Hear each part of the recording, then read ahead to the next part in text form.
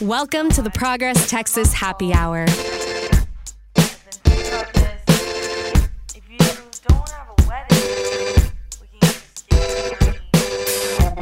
Welcome to the Progress Texas Happy Hour. I'm Kathleen Thompson, Progress Texas Executive Director. And I'm back, Sam Gonzalez, Digital Director for Progress Texas. Sam, was sunny Florida all you wanted it to be? I hate it. Oh my gosh, it was so humid and it rained randomly. Florida, it has the weirdest climate, but I did have a good time. Got a good tan. Disney was fun. And no more Disney for probably the rest of the year. Five days is enough. Sam, we're glad you're back. And thanks again to Cardell Coleman and Kendall Scudder, who both did great jobs as co-hosts over our last couple of episodes. This week, we're diving into a topic that is both underrepresented in the Texas political conversation and is also one of significant and growing influence in Texas politics. The Asian American and Pacific Islander community is vibrant and growing in Texas, a fact that seems to have attracted the attention of Texas Republican lawmakers, who have already taken steps to dilute the influence of this very important group of voters.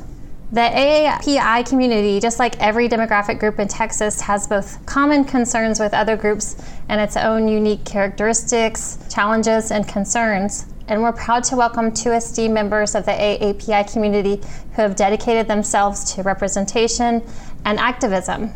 Texas State Representative Gene Wu is well known to followers of Texas politics. He's represented the 137th District of Texas, covering a big chunk of Southwest Houston for over a decade now. And we're so appreciative of your time as the first special legislative session is underway now. Representative Wu, thank you for joining us. Thank you for having me. Yes, and we're also proud to welcome Lily Trieu, who currently serves as Interim Executive Director of Asian Texans for Justice, a statewide nonprofit dedicated to connecting Asian Texans of all identities to meaningful civic action, with the goal of building personal and political power for future generations. Welcome to the show, Lily. Happy to be here. Now, before we get going, Representative Wu, once again, we know you're very busy with the special session going on right now, and so we really appreciate you joining us. Can you briefly give us a glimpse of what's happening at the Capitol right now, and do you expect this to be the only special session that Governor Abbott will call this time? Well, there's not much going on right now because, the Senate, the House, and the governor are in a fight among the Republicans about what to do about property taxes, which no one has agreed to what the actual solution should be. It's something that they probably should have, met before session even started and worked all this stuff out. But here we are. That's all I can say about Republican leadership in this state. The people who are in the know think that we're going to be in special sessions throughout the year. I think there's a lot of intractable issues that the Republican leadership has created for themselves that the chambers don't agree upon and the governor doesn't agree with, and we're going to end up hashing those out special session after special session after special session because nobody bothered to talk to anybody before they made it a part of their agenda. How easy is it for the governor to call a special session? Because we've had a couple issues that were pressing in our opinion, gun reform, Valde with everything happening there. How easy is it for a governor to call a special session so that something can get done that's a priority, such as gun violence? Just want to remind people kind of how easy it can happen. Well, legally, it is very, very easy for the governor to call a special session. He just essentially issues a proclamation and the legislature has to come back and meet. That's very different from political willingness to call a special session for the stuff that actually matters. Because back when we had Hurricane Harvey and, a third of Texas was just devastated by that brutal storm, people up and down the Texas coast begged him to call a special session to help fix problems, to spend money and to provide relief immediately. He refused to, but he has a complete willingness to call special sessions on some sort of like nonsense issues like who goes to what bathroom, transgender sports, and any number of things. And right now he wants to also push vouchers, which is a big part of his personal agenda, and something that the legislature has rejected time and time again. So it's easy, but he's been very reluctant to call special sessions on things that actually matter to Texans. Right. I just wanted to bring that up before we get into the meat of our topic today. It's just, we asked for special sessions, and it seems like it could be a hard thing, but then you mentioned to me, oh, it's going to go on for the rest of the year. And I'm thinking, well, if we could just do that, there's a lot of things we can get done with a little bit higher priority than some of the nonsense he's trying to push. But KT, I'm going to pass it back to you. That's a great point, Sam, how easy it would be if there was a political will. Let's talk about what did happen in the regular session. Before we discuss politics more generally, I'd like to ask you both specifically about the discriminatory and anti-immigrant SB 147 legislation that was proposed in the regular session. Representative Wu, you pointed out, quote, less discrimination is still discrimination. After changes were made, the bill ran out of time. It wasn't defeated. Do you both expect to see it again in future sessions?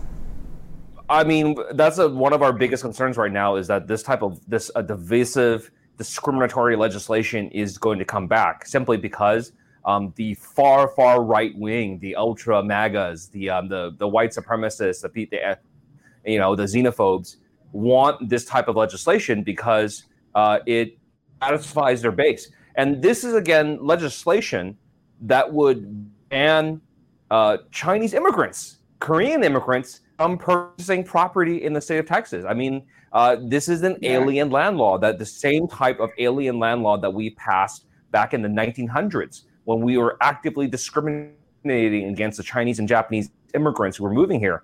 And all in the guise of national security. And the question is always like, what is somebody buying like a little noodle shop? What is someone buying their first home? What does that have to do with national security? And there's no answer because it's not actually about national security. Lily, would you like to answer? Yeah, I think what the representative said is completely accurate. I think, at the very base of it, the bills in every form, even with the amendments that we saw throughout session, was bad policy. The original bill that was filed was by far the worst. I think it just wasn't well thought out policy. And then even the very last iteration was still really poor policy. To answer the question, we are very much concerned that this bill will come back. To the representative's point, we're expecting multiple special sessions, which means at any point the governor can add this back to the agenda. And this concept of less discrimination is still discrimination. I think that the thing that is so dangerous about this bill is that while this bill is said to target people of other nationalities, the reality is any average Texan could look at me and not know my citizenship status. You cannot look at me and know whether I was born here, whether I immigrated here, whether I'm here legally, none of that. And when you push rhetoric like the rhetoric that was pushed during SB 147, what happens is you're opening this can of worms that allows for racial profiling, that continues to perpetuate xenophobia, that really deepens the anti-Asian sentiment that we've seen over the last 3 to 4 years, especially with COVID. And so all you're doing is adding fuel to a fire that lawmakers have not done anything to try to put out. Right. And even from a perspective of like a Chicano Latino, somebody like myself, where the border rhetoric is where our focus tends to be, you tend to see that type of rhetoric on the bill, like, the bill that's presented, and you go, oh, well, some people might be like, oh, that makes sense. But no, it's all the same argument. It's all the same, I want to check their papers. I want to make sure they're legal. I want to make sure they're this, they're that, they're this, or that, when most of us are just born here trying to make a living. And I'm talking about myself, who's third generation, fourth generation, depending on how you look at it. And people could ask me the same thing, if this laws like this come to pass. So it's all unified. It's all the same argument. So I just want people to kind of recognize that. Yeah, and Sam, I think that's a really good point. And I think another bill that has not gotten probably as much attention as 47 is House Bill 20.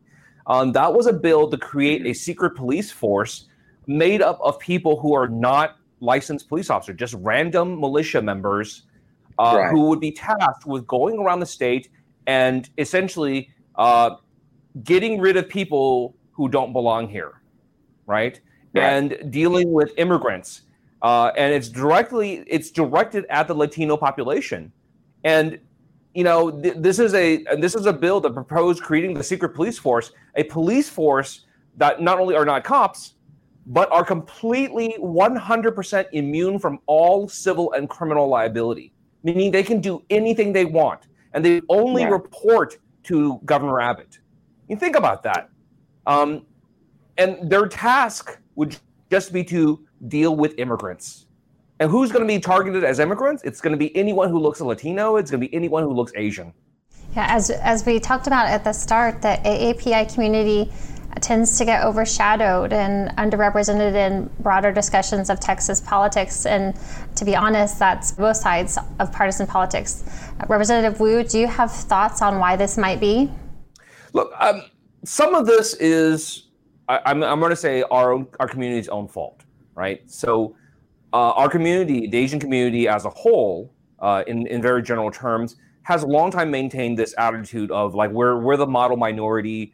We don't complain and protest and yell and scream like other communities. We want to be the good ones. And this is sort of a racial stereotype that's been sold to our community members. Even my own parents make these kind of statements. And inherently, what it means ultimately is that our community does not speak up for itself when we have issues, when we have concerns, when we are angry about legislation.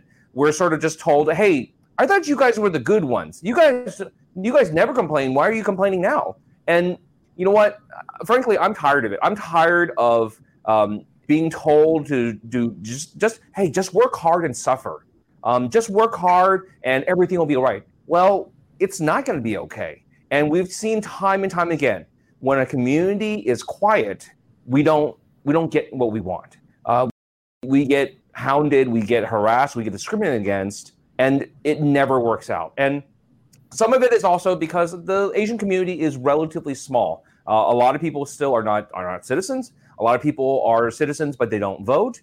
Those are things we're trying to fix. And as a reminder to all politicians, the Asian community is the fastest growing community in the entire United States. Now, we may not be as big as the Latino community or the African American community, but we are the fastest growing community by very wide margins. Can I actually push back? So Rep. Wu, I have so much love and respect for you. I want to push back on that a little bit in the sense that, I think there has been a period in our history where maybe the AAPI community was not as politically involved for a variety of reasons, right? One might be, like my parents, I think very much prescribe to what Rep. Wu was talking about around put your head down, kind of stay out of the mess, just work really hard and try to dig yourself out of poverty and out of, the really tough conditions that a lot of immigrants face. But I do think in more recent year, and I especially think with young people, there's this fire. Like people want to get engaged. They want to get involved. And here's the reality. The political system in Texas is not designed to make it easy for AAPIs to get involved. What Rep. Wu said is really important. We are the fastest growing racial group in the country. Not just in the country, we are the fastest growing racial group here in Texas. In the 2020 census, we found that the Asian American community grew by 66%. That far exceeds the population growth in Texas. We now have 1.9 million Asian American and Pacific Islanders in Texas. We have the third largest population in the country after California and New York. We have so much influence and power should we exercise it, but let's look at the system. The vast majority of counties in Texas do not offer voter registration forms in Asian languages. Right. The vast majority of counties in Texas do not allow for voting in Asian languages. Language access is an extremely deep issue for a community that's made up of over 50 different ethnicities. We speak over 100 different languages. We're the most diverse racial group, and the system just isn't designed for us to participate.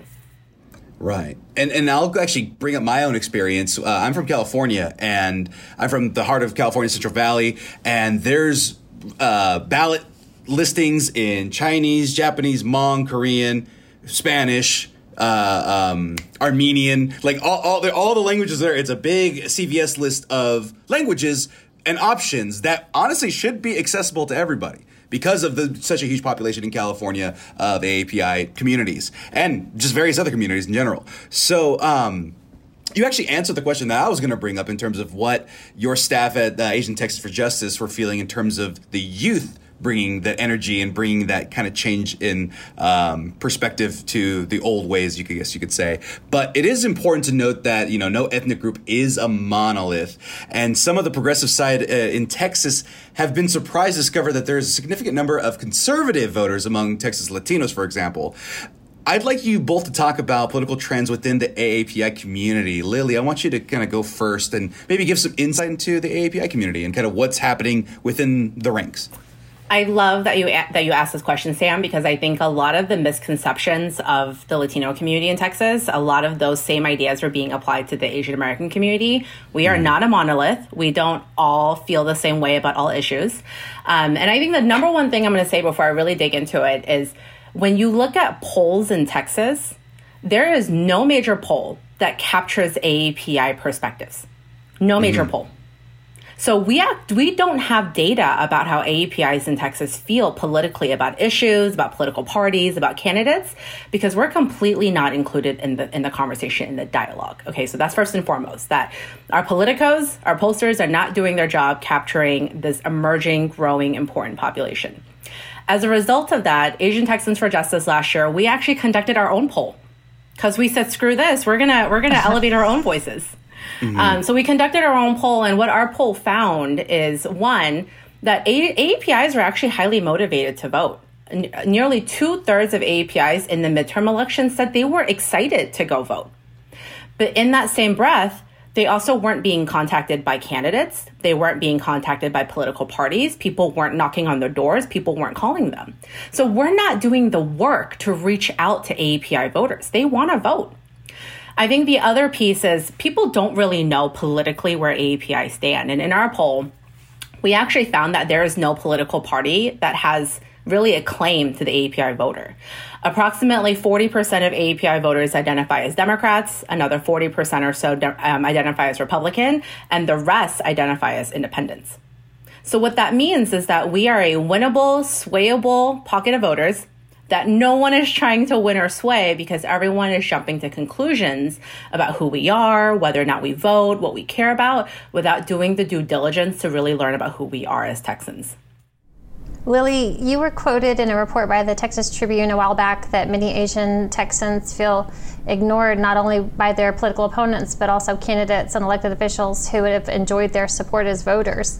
Is that what you're talking about the poll? You said people hadn't heard from people that they wanted to support. Absolutely. I think during campaign seasons, people don't look at Asian voters as viable voters or likely voters. And so we're not knocking on their doors. We're not sending them mailers. And even if we are, we're not doing it in a culturally competent way. We're not doing it in the language, right, where that household may speak or understand. So I think that is something at fault. And then I think the other thing that's fault is look at the legislative session. We just came off the 2020 census where we just learned, wow, the AAPI community is growing in all of these really important metroplexes. There were a number of AAPI bills that were filed that our community cared about, that we wanted to see passed, and none of them passed, or very few of them passed, I should say.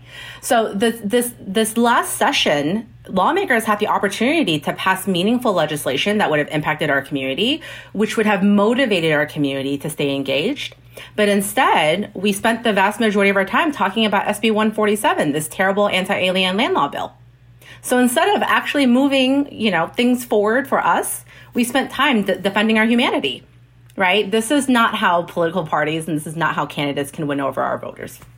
I think SB 147 is going to motivate more Asian Americans to participate in the political process than I think just about anything else. I mean, I don't think that Republicans fully understand how angry the community was about this legislation. There's nothing quite like existential crisis to bring perspective to people's minds about why it's important to participate. And, as a discussion earlier, I think Lily obviously has, she's a great advocate, and her presence in this debate and doing this process has just been amazing. But I think she's surrounded by more like advocates and young people who have to deal with the old timers who basically come to me and say, I'm not going to vote because that's the white people's problem. And I've had to deal with that since I ran for office the first time.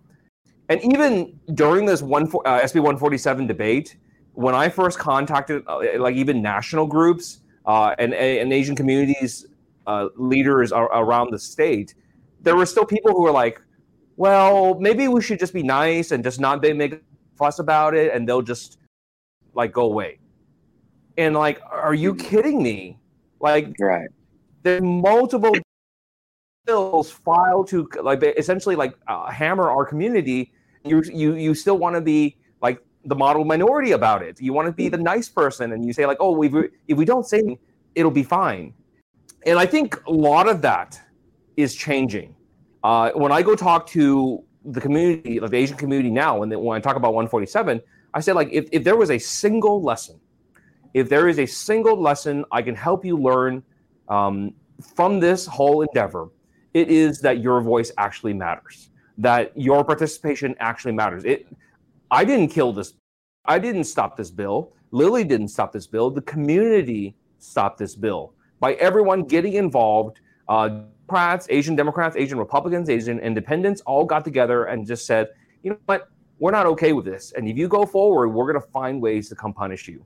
And that is what scared people enough to say, okay, maybe we're going to hold off on this for now. And I have a question kind of culturally, because like you said, it was the white people's problem. Like that was some of the perspectives that they had. In the Latino community, there's a perspective sometimes from some of us that we're citizens, so we're safe. And so all the laws that are going against immigrants or people that are coming into the country, that's their problem type of thing. Is there a similar thought process in the Asian community as well, where I'm here, I got mine, they got to get theirs, and I got to worry about it? I just don't know. I don't have the idea. Yeah, I mean, look, I'm going to have people like mad at me, but. Well, I mean, people are going to be mad at me about that comment, but that's true.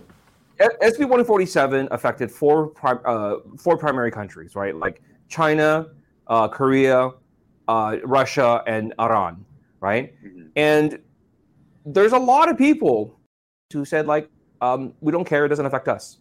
There are, like, the Vietnamese community, for the most part, said, like, we don't have a problem with this. It only affects Chinese people, right. And culturally, there's been a long, sort of like Cold War between, the Chinese community and the Vietnamese community. And a lot of this is like remnants of the old world, like grievances and all this stuff. It's not smart, it's not good, but it's there. And there's a lot of that. And I think, and like Lily and I are talking about the Asian community, unfortunately in sort of a monolith, because it's so vast, it's so big, there's so many different cultural issues, so many different ethnic issues, religious issues. We can spend like 5 or 6 hours just talking about the various communities and groups. But it's important to remember that even within, let's say, just the Chinese community, there's a lot of diversity. There's mainlanders, there's people who are born here, there's people who Chinese Christians, Chinese Buddhists, Chinese from Hong Kong versus Chinese from Taiwan. All these different things, they all play differently, all have different results. The one commonality that I'm glad that everyone figured out was we're all immigrants. Every Asian who's here is an immigrant or a child of an immigrant or a grandchild of an immigrant or something to that extent. And everyone, for the most part, I was grateful that they understood that this bill, that this type of legislation, and it was not just this bill, this type of legislation was not specifically attacking just Chinese, but it was attacking all immigrants from Asia. It was because here's the big thing. Like Lily said, this type of legislation openly encourages public discrimination because you're saying like, well, you can't sell to these people. I mean, not only do the people not know what everyone's citizenship or immigration status is, most non-Asian people could not tell the difference between Chinese, Japanese, Koreans, Vietnamese, or any other Asian group. And if you want proof of this, you look at the Odessa incident at the Sam's Club where this crazy guy went and stabbed an Asian family and yelling anti-Chinese things at them while he was doing it. The family was Burmese. And anyone who is from the Asian community would tell you, like, Burmese look nothing like Chinese. No, we would never mistake a Burmese person for Chinese. Right. But the thing is, to everyone else, what's the difference? You have yellow skin and slanty eyes. That's good enough for us. So when we fight against legislation like this, even though there's some groups that say, like, we don't really care. It doesn't look like it affects us. This is about all Asians in the community, because when the discrimination comes, when it drives up anti-Asian hatred, when it drives up anti-Asian violence, that hatred and that violence will come for everyone. Here at the halfway point, a quick thank you for listening to the Progress Texas Happy Hour podcast. If you're new, welcome. And if you become a regular listener, extra thanks. And either way, we hope you'll consider becoming a regular supporter of Progress Texas and our mission to bring solid, smart, and strategic progressive messaging to the political conversation here in the Lone Star State. Our June membership drive continues now, and you can sign up to make a monthly donation in any amount you can afford. Every single dollar helps. No donation is too small. So please have a look and join us. Go to progresstexas.org and look for the June Member Drive banner. Thanks again for your support.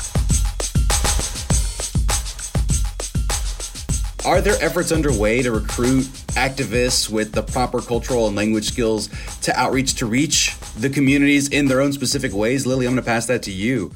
Yeah, I think to Rep. Wu's point, it's so complicated. And I'll actually build on what Rep. Wu said about, who seemingly was being targeted with SB 147, what that actually looked like. If we're being really honest about it, the people who actually showed up to advocate against SB 147 tended to be older people. I'm going to venture to guess that Rep. Wu didn't see a lot of young people in their 20s, going into the Capitol to fight against. Yeah, Rep. Wu's telling us zero, right? Like zero young people showed up. So there's a generational divide. And I don't want to get too deep into the history of it, but I think the historical context is important. You have Asian Americans who live in Texas who have been here maybe 100 years. And then you've got folks like my parents. My parents were Vietnamese refugees who came to Texas in the late 80s. My parents came after the civil rights movement. They don't understand race relations. They don't understand these wealthy Asian people who speak perfect English. They know their experience as refugees, right? And so my parents don't identify as being AAPI. They identify as being Vietnamese American. And to Rep. Wu's point, a lot of people from Taiwan, they identify as being Taiwanese American, and et cetera. So we know that racial solidarity, there's a gap there. And it makes me think about post 9/11. Islamophobia took this country by storm, and Islamophobia continues to persist today in that same attitude post 9/11. And I'm going to be honest, the AAPI community, we did not rally around the Muslim community. The Muslim community was left to fend for themselves. That is an issue within the AAPI community, not because people in the AAPI community are evil or self-interested. It's because we've all come to this country and to this state at different times, in different ways, and for different reasons. And so we don't all lean into this idea of being AAPI, right? The people who tend to lean into the AAPI identity are young people. Because young people, regardless of whether you're Indian or Chinese or Vietnamese or Japanese, you do experience a similar experience. You go through the public education system together. You go through a lot of similar experiences when it comes to discrimination, right? And so they lean into this idea of being AAPI much stronger than maybe my parents' generation or even the generation older than that. So our hope is that we can build a pipeline of young people who understand the complexities of what it means to be AAPI. Right? I'm AAPI and I'm the daughter of Vietnamese refugees. I can be both. So I can fight for the Vietnamese refugee community and I can fight for the AAPI community at large, because that's the perspective I have. But in order for us to do this work well, what we really need is we need to teach Asian American history in our schools. Because if we don't teach this, right, and Rep. Wu has been a huge advocate of pushing for ethnic studies and Asian American studies. We have to move the needle forward. If we're not teaching our history and if we're not teaching the nuances of what it means to be Asian American, we can't dismantle the interracial conflict and the racial conflict we have amongst different groups, right, to build that pipeline of activists. Well, can I add one quick thing on there? Absolutely. I think that Lily's talking about ethnic studies and cultural history. I think that's huge, because part of what made it so hard to deal with this legislation was that for anyone who's outside of the Asian community, they did not understand, and there's a disconnect where they didn't understand why the Asian community was so mad about this, right? Because if you're Asian American, and largely like our people in our community, we know the history of the past of what this country has done to us. Right? Mm-hmm. We know about the Chinese Exclusion Act of 1882. We talk about it all the time. We know about the alien land laws that were passed in this country in the late 18th and early 19th centuries. We know about the Japanese internment of World War II and how Japanese American citizens were mistreated and intentionally discriminate against. We know the murder of Vincent Chen, right? And that is something that we talk about all the time within our community, but nobody else knows. The people on the outside, like, they didn't know what the Chinese Exclusion Act of 1882 was. Right. And we're like, are you kidding me?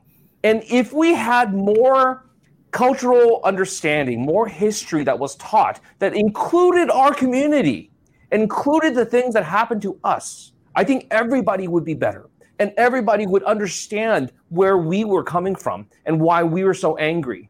And some of this, some of the anger that the people in our community had wasn't just that people were trying to propose policies that discriminate against us, but people were offended that you're doing the same stupid thing again. Like, we've done this like 3 times. Have the respect for us to think of new types of discrimination. Let's talk about some of that new discrimination. Can we talk a little bit about redistricting and gerrymandering?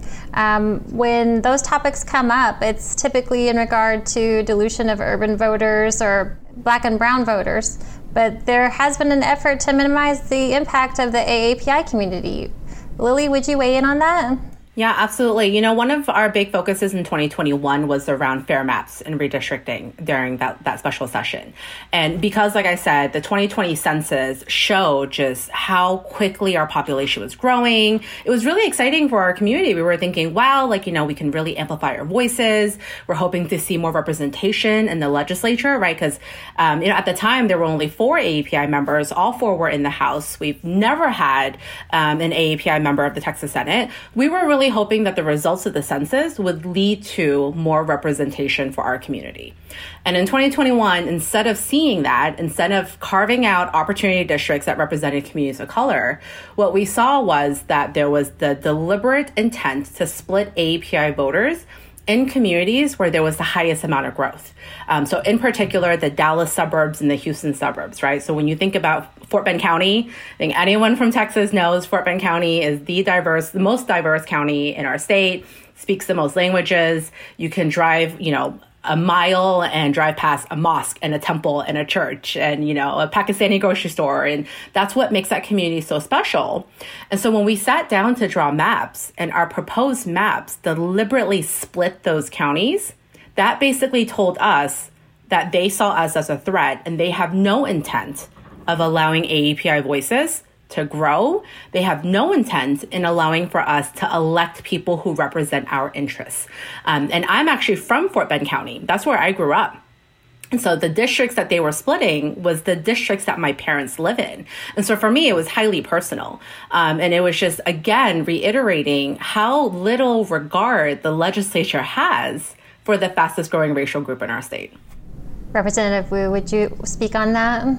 No, Lily hit it right on the head. I mean, this is very intentional discrimination against our community, and largely because I think this is an important thing to note. One of the reasons why it's now become an issue is back before George W. Bush, the Asian American community, by and large, supported Republicans. Moderate Republicans. I mean, they were Reagan Republicans. The ones who did voted like Reagan Republicans. And after George W. Bush, during Obama's time, the community made a massive flip and basically started supporting Democrats. And since that time, Asian communities have basically been thrown into the same lot as the other troublemakers, Latino and Black communities, and say, well, we got to make sure that they're taken care of too. And especially after the rise of Donald Trump, Asian Americans are fleeing the Republican Party. The Republicans are not stupid. They see this and they say, we'll fix that. We'll fix that. And that's exactly what they did. They took Asian communities that are growing at an immense rate, are just starting to get political power, and they said, let's slash them up. I'm a witness to the redistricting lawsuit. I've already been deposed. We're hoping that the Supreme Court case recently helps us. I'm not really clear if that only applies to federal seats or if it applies to state seats as well. Somebody smarter than me has to tell me that. But we're hoping that the Supreme Court's actions on the redistricting case sends a clear message, and we can fix some of these intentional intentional discrimination against our community. And another thing you brought up about, them fleeing the Republican Party since Trump, and mostly the extremism that's going on that side of the political spectrum. It's important to all Texans to recognize that racial violence against Asian Texans has become a serious problem. Now, Houston Public Media has reported that Texas is ranked as high as 4th in the nation for hate-based violent incidents against AAPI citizens. And the recent mass shooting in Allen is suspected to have been focused upon people of color, in particular people of Asian descent, who make up a large percentage of the population of the area in the Dallas metro. Now, Lily, you also showed up in Texas news reports advocating for that shooting to be formally classified as a hate crime against Asian Texans. What has come of those efforts? Frankly, the same thing we've seen in the past. Nothing. We've seen the state, federal, the state level officials, whether it be the governor, the legislature, the Department of Public Safety, not taking Asian lives and Asian welfare seriously. And here's why I say that. The Allen shooting, that got headline news. There was deep coverage of it, right? And so that's why you heard me in media, naming that this should be labeled as a race-related incident. About a year ago, almost to the day, in Dallas, so I think this happened in June of 2022, there were shootings in Koreatown in Dallas. And it was targeting businesses. And there were a number of various events that occurred, and there were no fatalities, and so I think there was less media coverage around it. And before the shooter had been apprehended, and before there was even a formal investigation, local law enforcement was very quick to say, oh, this is not racially motivated, even though all the incidents happened in Koreatown. And what's shocking to me is, how do you know something is not racially motivated before you've even apprehended the shooter? And so there's a habit of this, right? There's a pattern of law enforcement's law officials not taking violent crimes against Asian bodies seriously. And if you go back and look at what happened last year in Dallas, they did finally apprehend the shooter. They did finally investigate, and they did finally determine that, it was a racially motivated crime. This shooter was targeting Korean businesses on purpose. And so when the same thing happened, not but 12 months later in Allen, Texas, and once again, the DPS was really quick to say, we don't believe this is racially motivated. Even after national media had reported that the shooter was a neo-Nazi, had white supremacist ideology, they had found evidence that he had posted and said things online, in particular against Indian women, South Asian women. And for them to so quickly write this off as not being racially motivated, honestly, it once again denies our humanity. And it once again goes to show just how little care the Texas law enforcement and those in power actually have for our community. It's not in their interest politically to label things as racially motivated, because that would mean that there are people who are racist out there, and I think, Texas leadership, the position is, there's no racism. We solved that when Obama was elected. God. So I don't see how Allen, Texas was not a racially motivated mass murder. Like, you want to say, well, it wasn't specifically targeting Asian Americans. I would say I think that's kind of a little rough to say. But right. I guess that's possible. But to say that a neo-Nazi found the gathering place of a community that is majority Latino and Asian, right? And you went to that place and you shot 8 people, 7 of whom were Latino and Asian.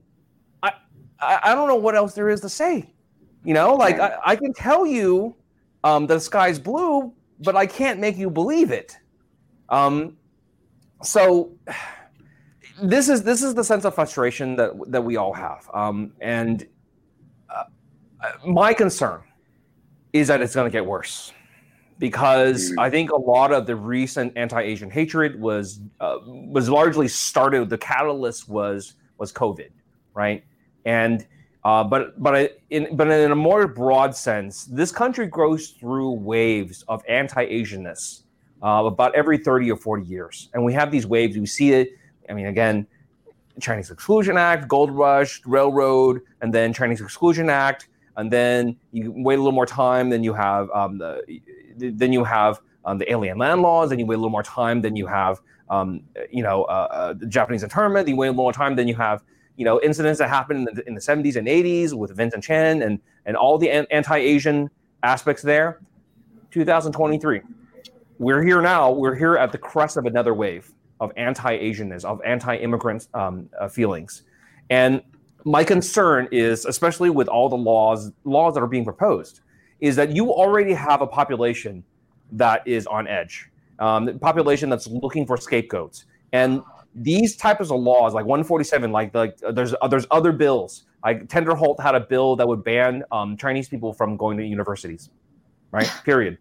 Those type of things, whether they're passed or not, the fact that they exist sends a very clear message to crazy people, to racists, to bigots, to white supremacists, to neo-Nazis, that the government agrees with you that your concern is valid, that these people are of a danger to this country. You don't have to pass these bills. Simply by these bills existing sends a clear message. And my concern for the community is that message has been received.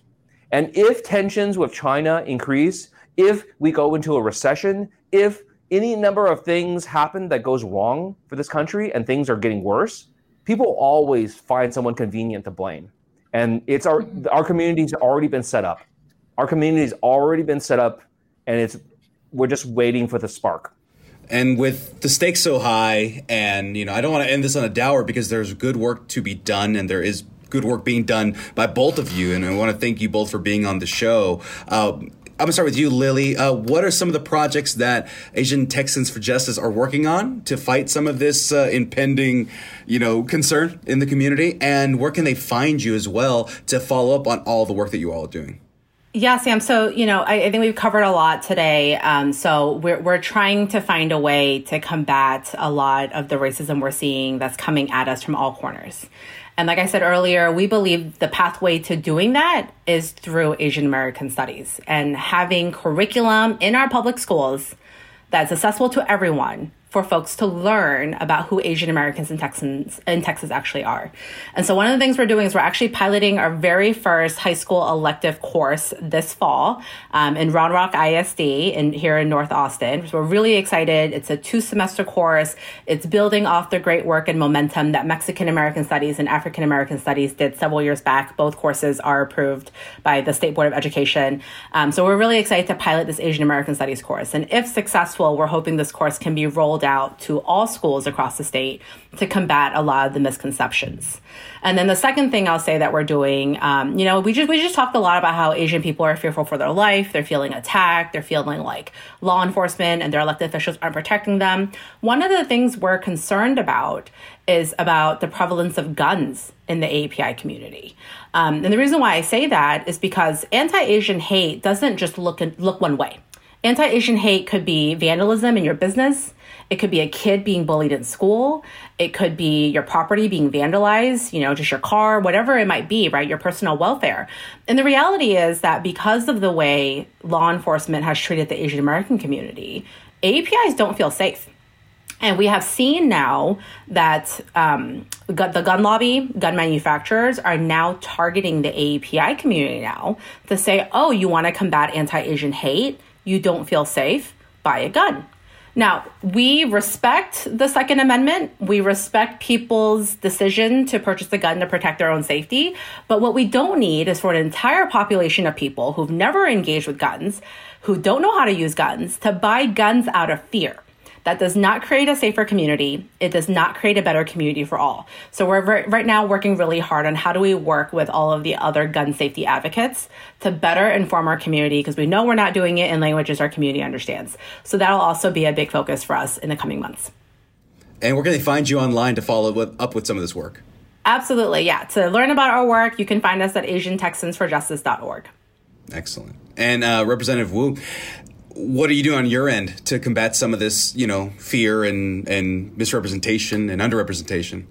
Well, I mean, I think my biggest role is to rally the community. I think a lot of this stuff happens because we're too quiet about it, because we're not in people's faces about it. And, we have so many I just got another email that I just saw that people are asking the Asian community for money, and politicians come raise money from us all the time. And then when we say, "Hey, our community is really upset about this type of legislation," or we're really concerned about X, Y, and Z, they're nowhere to be found.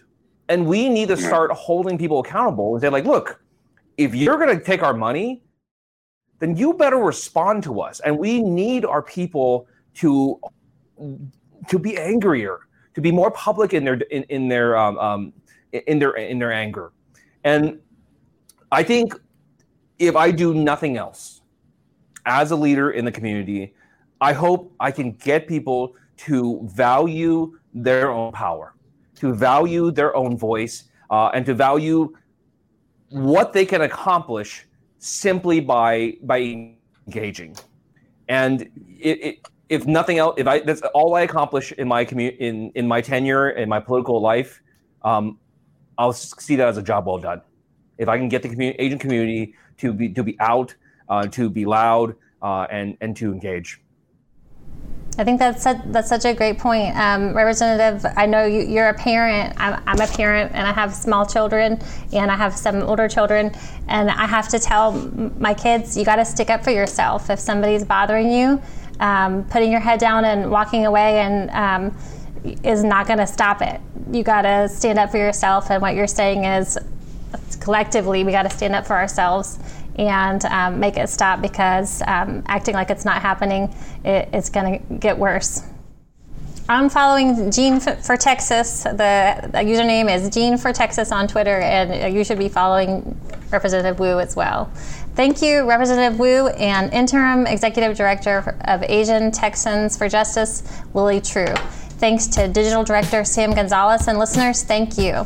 Head on over to progresstexas.org and subscribe to our email list. Keep us accessible with a donation of any amount, and don't forget to follow us on socials. Please subscribe to us on your favorite podcast app and leave us a review. Catch y'all next week. Bye. Bye, everybody. The Progress Texas Happy Hour is a production of Progress Texas, a rapid response media organization promoting progressive messages and actions. Find us online at progresstexas.org and on Facebook, Twitter, Instagram, and YouTube. The podcast is produced by me, Chris Mosier, and our featured music is by Walker Lukens. Please be sure and subscribe to the Progress Texas Happy Hour on the podcast platform of your choice. Take a moment to leave us a review if you've enjoyed the show, and be sure and tell your friends about us. Thanks for listening and for all you do to press progress forward here in the Lone Star State. We'll see you again next week.